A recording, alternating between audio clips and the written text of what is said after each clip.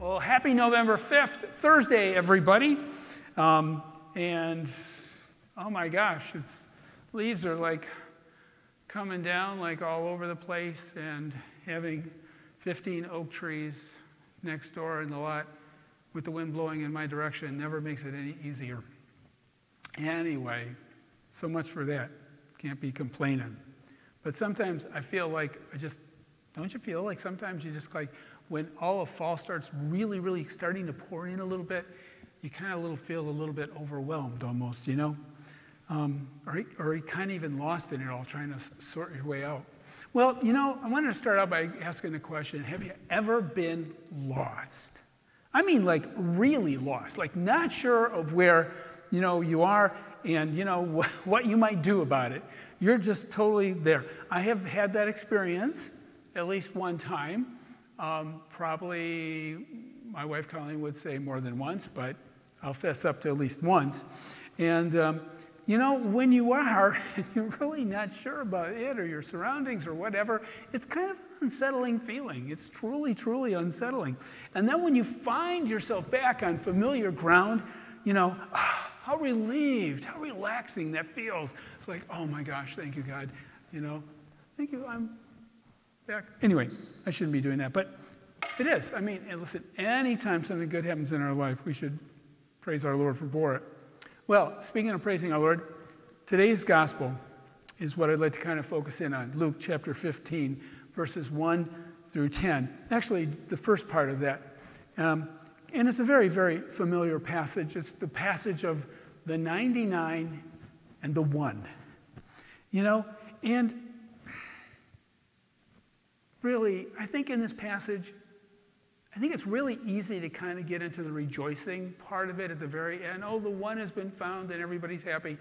And we should be. I mean, yeah, we shouldn't be like, oh, say, good riddance, and maybe they'll come back one day. But I think we really should be rejoicing and really should be happy about that.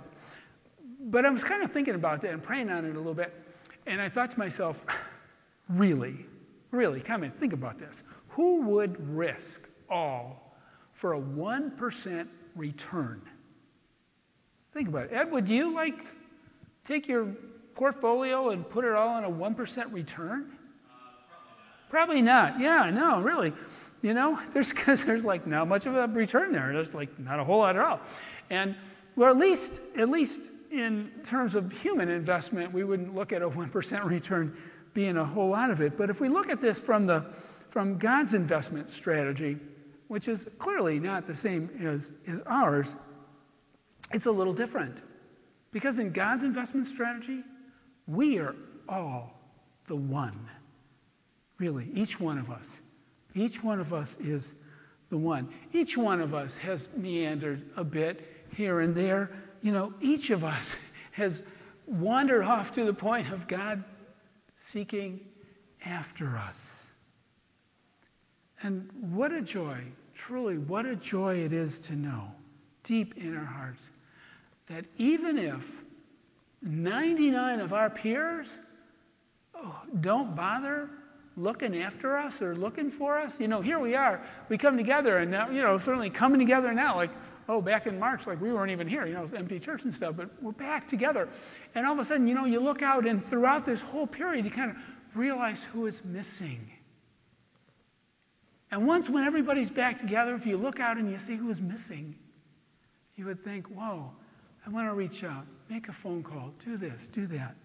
But even if 99 of our peers don't bother to come after us or wonder what's going on in our life, if we kind of disappear from the screen, something like that, we know that there is someone who wants to do that, who will bother to do that, the one who created all, our Lord. Our Lord will never stop looking for us, never stop calling back to us. He is the one who loves all, and he is the one who absolutely comes to our rescue each and every time. Today is a reflection on the one.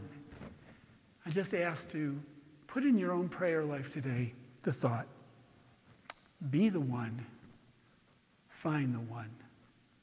Happy Thursday, everyone.